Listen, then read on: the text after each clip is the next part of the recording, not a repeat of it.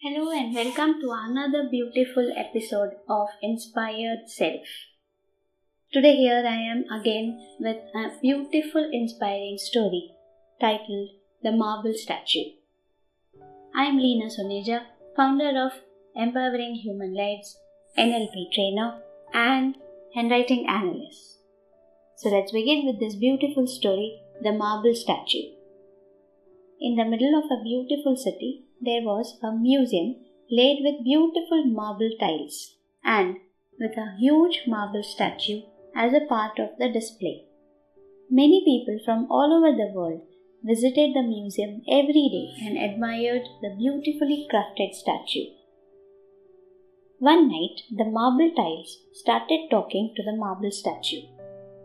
Marble tiles said, "Hey statue, don't you think that it is just not fair that everybody from all over the world come all the way here to admire you while ignoring and stepping on me?" Statue replied, "My dear brother, marble tile, don't you remember we are actually from the same cave?" Marble tile said, "Yes, I do. That is why I feel it is even more unfair. Both of us were born from the same cave, and yet the world treats so differently now, and this is so unfair." Marble statue replied, "Yes, you are right, my brother. But do you still remember the day when the sculptor tried to work on you, but you resisted his tools?" Marble Tiles was little sad and said, "Yes, I despise that guy. How could he use those nasty tools on me?" Marble statue replied, "Well, since you resisted his tools, he could not work on you. When he decided to give up on you, he started working on me instead. I knew at once that I would be something different and unique after his efforts. I bore all the painful tools he used on me and allowed him craft me as he wanted." Marble Tile was confused and replied to Marble Statue, "But those tools were so painful." Marble Statue said, "My brother, there is a price for everything in life. Since you decided to resist and gave up halfway, you can't blame anybody who steps on you now." The marble tiles silently listened to his brother's words and started to reflect on it. Now it's your turn to reflect from the moral of the story. The harder the knocks you go through the life, the more you learn and put them to use in the future. Do not be discouraged by setbacks and failure. Keep trying to be better.